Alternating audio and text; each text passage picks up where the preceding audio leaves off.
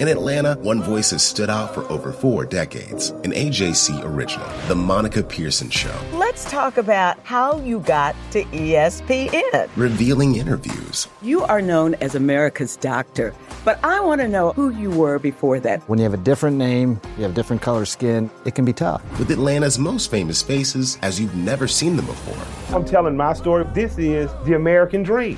The Monica Pearson Show, streaming now on AJC.com. The AJC's trusted veteran political voices, Greg Bluestein, Patricia Murphy, Tia Mitchell, and Bill Nygut, are the essential source for Georgia politics. The Atlanta Journal-Constitution's Politically Georgia. Sign up for the newsletter, download the podcast, subscribe to the AJC. Hey everybody, this is Doug Robertson of the Atlanta Journal-Constitution. It is June 1st, and Atlanta United has defeated the Chicago Fire 2-0 here at Mercedes-Benz Stadium, behind 2 goals from Josef Martinez, his 9th and 10th this season. Atlanta United posted its 8th consecutive shutout, and interestingly, each of its 8 wins this season have been by shutout. I'm joined as always by Jason Longshore of 92.9 FM and SoccerDownHere.net as we look on the field and see folks saying goodbye to Eric Rosich. He worked in the digital/communications team. He's going off to grad school. A great guy, helped me a lot during road games with photos and things like that. So I wish him nothing but the best. Yeah, one of the earliest employees in the digital and comms side of things. He's headed to grad school at the University of Washington. And, you know, it's fun when we get to travel, and, you know, you're always out with us as well, and catching up with Eric and the rest of the crew. And, you know, I mean, half the time we're talking music or, you know, soccer around the world or whatever. So Eric's one of the good guys for sure. Yeah. So tonight, Josef Martinez, again, 2 more goals. The first was assisted by Pity Martinez, who played, I think, his best game for Atlanta United this season. And Franco Escobar, who continues to be hot. The second goal was given a late assist by Dion Pereira, his first in Major League Soccer this season. It was, I thought, a fairly easy, comfortable win for Atlanta United as it finished this stretch of 8 games in 28 days, winning 6 of those 8. Even in the second half, where you could definitely see Atlanta was tired, and you could see that Chicago was just throwing everybody forward that they could find, the Fire were only able to muster 1 shot on goal. Even when they were able to get into the final third and have a little bit of possession in the final third, I thought Atlanta's defensive performance tonight was outstanding. I thought it was Atlanta's best win of the season. The Kansas City game would be in that ballpark for me, but I thought Atlanta was confident, not as sharp as they've been in other games. And I think the fatigue has a factor there. And I think Chicago's quality has a factor there, too. This is a good Chicago team, especially going forward. But overall, I think the confidence, the way they played, the way they approached the match, the way they managed the match, this was Atlanta's best night in 2019, in my opinion. And if you don't think the guys are ready to be done with soccer for the next 5 days, some of them anyway, they could not get out of this locker room fast enough. Yeah. Franco Escobar, it looked like, was going right to the airport from the stadium. He had a suitcase. He was ready to go. He deserves it. As good as he has been these last couple of matches, he absolutely deserves it. So it was pretty funny. Another player was telling me he doesn't remember ever getting 5 days off in a season before, 5 consecutive days off, which is what other players are receiving from manager Frank de Boer. They'll, of course, come back and start training, I assume, next weekend ahead of their June 11th game against Charleston. Yeah, probably late next week. In the 4th round of the U.S. Open Cup. They won't return to league play until June 26th at Toronto. A struggling Toronto, which hasn't won, I think, in now 5 or 6 games, something like that. I have to go back and look it up. They did fight back and get a point last night. Right. But yeah, they're not finding 3 points many places right now. The other big piece of news, I guess, going into this break is results, as of right now, are all falling Atlanta United's way. It could go to bed Sunday night in a tie for first place in the East with a game in hand, at least one game in hand on those it's competing with which is not something I think a lot of people would have assumed, including me, after the first 3 league games of the season. Yeah, Frank DeBoer talked about it, and it's something that I think has been an ongoing conversation that I've been having and my partner Mike Conti's been having with fans, is that, it takes time. And we had Julian Gressel on the Full-Time Report, and he talked about just how much more comfortable they feel now in the system. You don't play in a manner like this at the top of your game straight away. And I look at it in this manner. You have a couple different approaches you can have in the game. And if you want to be a destructive team, that's easier, and it's a faster road to get to being at your best, to be a destructive team, a team without the ball. Mm-hmm. If you want to be a team that builds something, it takes time. It's the harder road, but I think it's the more satisfying road, and I think long-term it's the more successful road. And I think that's where Atlanta United's headed. And they're a team now that can do both. You look at games where they have 55, 60% of the possession. You look at games where they have 45. And they're finding ways to be effective and dangerous in both now. And they weren't doing that a month and a half ago. Right. All these games in such a short period of time, it's exhausting, but it's helped build that rhythm and that continuity. And when you see things like what we've seen in these last couple with Franco Escobar and Pity Martinez on the right dominating that side of the field, that takes time. That chemistry builds, and it's been deadly for Atlanta in these last few. Yeah, it's just speaking of Pity, I've been critical of him, but as I said at the beginning of this podcast, I thought this was his best game for Atlanta United because he worked back hard on defense. He tracked back deep in the first half to get a ball and relieve Atlanta United from Chicago's press. His pass to Joseph on the first goal was a fantastic piece of work, and it started with nice combination passing between he and Franco. Mm-hmm. Started with a good distribution from Brad Gazan as well. That is true. Pity took 2 really good shots today. Both were on goal. Mm-hmm. Both forced good saves by Chicago's keeper, Kronholm. It was, again, a good way for him to end the break. And now when they come back, we'll see what he's going to bring. Frank said there's still lots of room for improvement for the entire – he was speaking about the entire team, but lots of room for improvement about the entire team. And it's going to be interesting to see how Barco is going to get reacclimated because Pity and Franco are doing well on the right. Julian wasn't as influential tonight in the middle as he was against Minnesota, but I thought still he said he's solid. Never been this tired in his life. Yeah. Dion didn't play as well tonight as he did on Wednesday, but he didn't get the opportunities tonight that he got on Wednesday. Not quite as sharp, and it's to be expected. I mean, it's something when we get a chance to talk to the young players as they get their breakthroughs in their matches, whether it was Andrew Carlton or George Bello, they talk about how exhausting it is. And this is game 3 in a row for Dion Pereira. That's really impressive that he was able to get to this point and have a solid night. Not a great night, but a solid night. And he did all the things, and this is what I like about Pereira so much, is that when it's not on for him on the ball, he still contributes, and he still works hard. Yeah. If I had to guess when Barco comes back, it will be Pereira probably going back to the bench. I would agree. But then that's also going to be interesting, too, because you're going to have Pereira and Villalba on the bench. But Villalba could be a sub for Joseph or Pity. And Frank can rest the guys a little bit more. Because they have another bizarre stretch of games in July, as MLS schedule makers probably need to be reassigned with some other people brought in, or other computer programs, I should say, used, because it's just odd. You knew it was going to happen when they decided to move MLS Cup up by a month and not move the start of the season. And they really didn't have any wiggle room on the start of the season.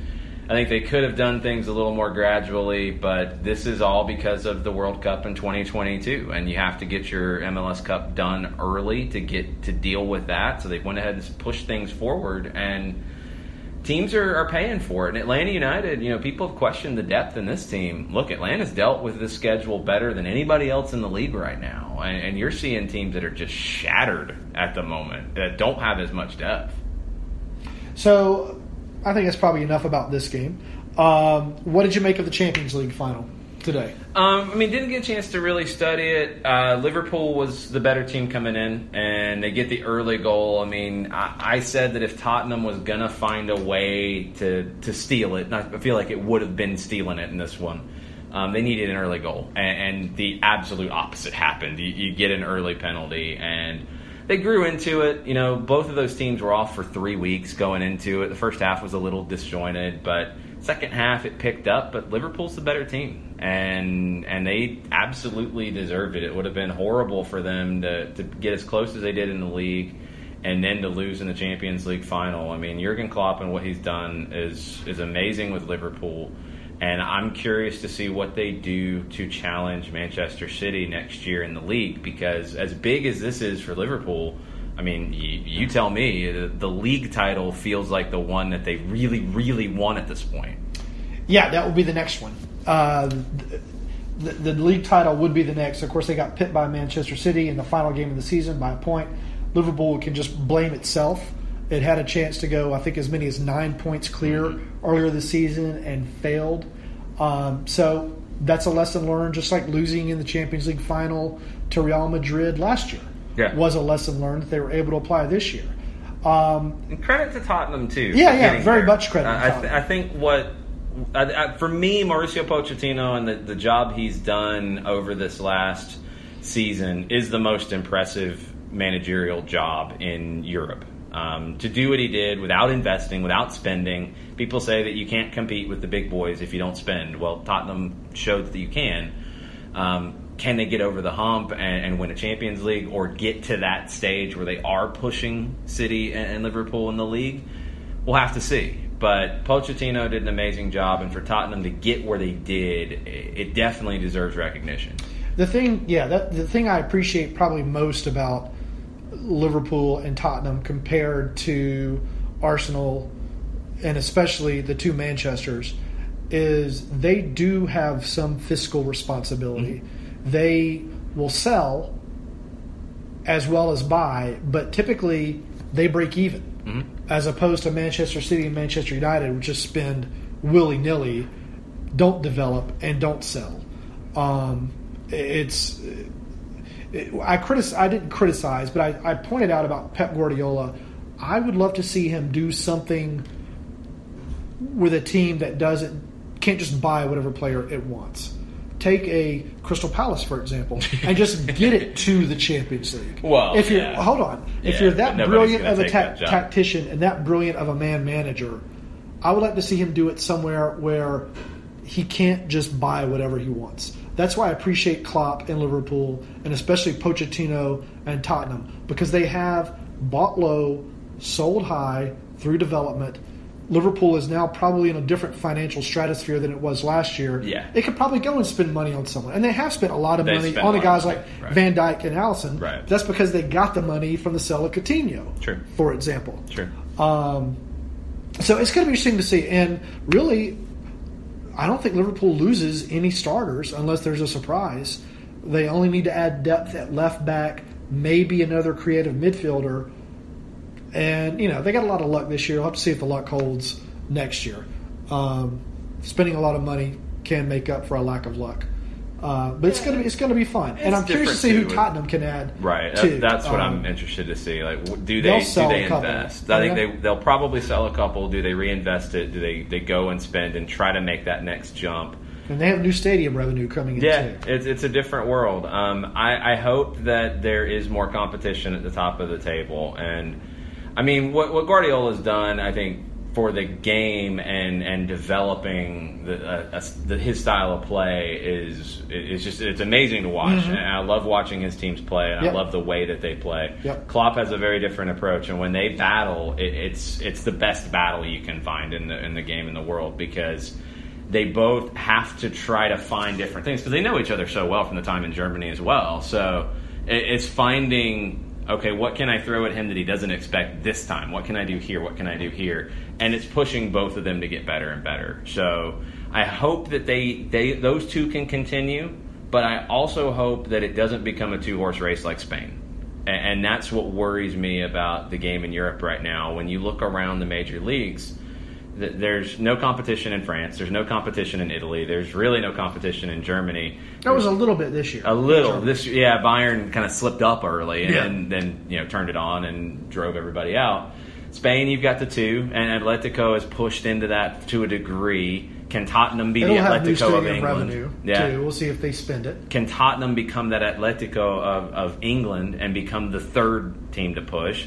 And does Arsenal, Chelsea, Manchester United realize that, hey, the game's passed them by? And that's the question. I hope it doesn't get to be a foregone conclusion in England as to who's going to win.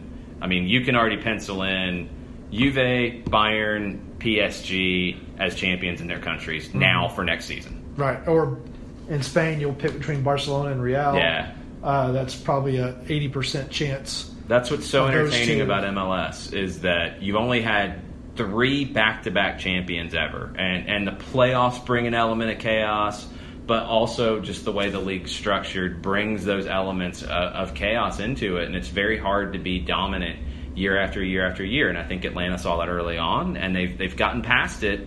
And now I'd say that there's a lot of people nationally who have zeroed in on that match at Bank of California Stadium with Atlanta United heading out to face LAFC in July. Yep. It's going to be really, really interesting. It's two teams with really now contrasting styles, I think. Joseph Martinez has now reached double-digit goals. He trails Vela by 5, I think, at my last count. He's not far off of where he was last year at this time. No, either. He's only 1 behind, I think. He had 11 at this point last season. He's 2 behind. 2? Okay. But this is what's interesting about it is he's got 2 penalties this year. He had 4 last year. And he had 4 goals last year against teams that were playing shorthanded. And he has 0 this year. Right. So he's right there. And he's picked up 4 in the last 2. He's been brilliant in the last 2. I think Vela is still easily the front runner for MVP. Completely agree. Because of the combination goals and assists. Bob Bradley, Coach of the Year. For the same reasons. LAFC is playing a fantastic, fun brand of soccer. It's going to be a fun matchup if the two teams are continuing their form when they go to Bank of California Stadium. It's a shame nationally that Frank DeBoer won't be in that Coach of the Year conversation, even though he should be, because Bob Bradley hasn't had to deal with losing your best player going into the season. He hasn't had to revamp a team from scratch. And DeBoer did coming in. And for whatever reason, he's not getting that credit. And I hope he does going forward, because what he did over this last month with all of these games and travel to get the results that he has, and they've only given up 4 goals at home in all competitions in 10 games. Yeah. That's pretty impressive. It all does make me go back and wonder, why did you use 3-4-3?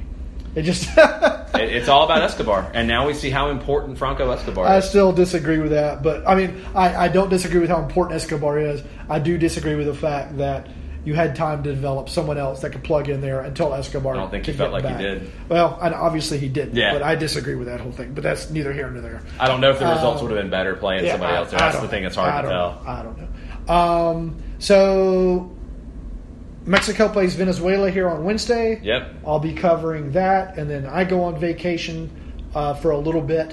What do you have coming up this week? Are we going to see you in Charleston? Yeah. Well, if my flight back from London arrives Monday late afternoon, you'll see me as I rent a car Tuesday morning and drive to Charleston. Yeah, we're that's the next match for us with the first team. We'll have Atlanta United 2 on Friday night on ESPN Plus, myself and John Nelson.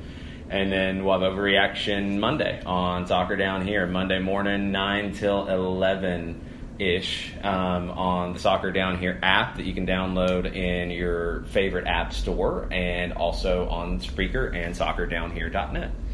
And as always, this is Doug Robertson of the Atlanta Journal-Constitution. Atlanta United 2-0 winners against Chicago. You can follow me on Twitter at Doug Robertson AJC and on Facebook at Atlanta United News Now.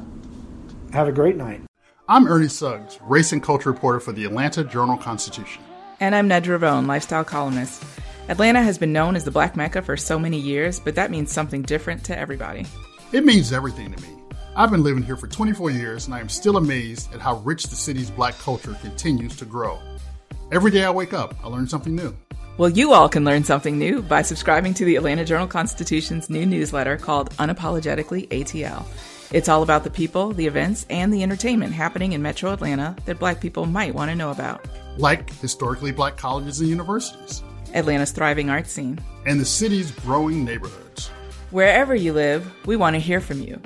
We want to hear what issues are important to you. So subscribe today at www.ajc.com/unapologeticallyatl. Only from the Atlanta Journal-Constitution.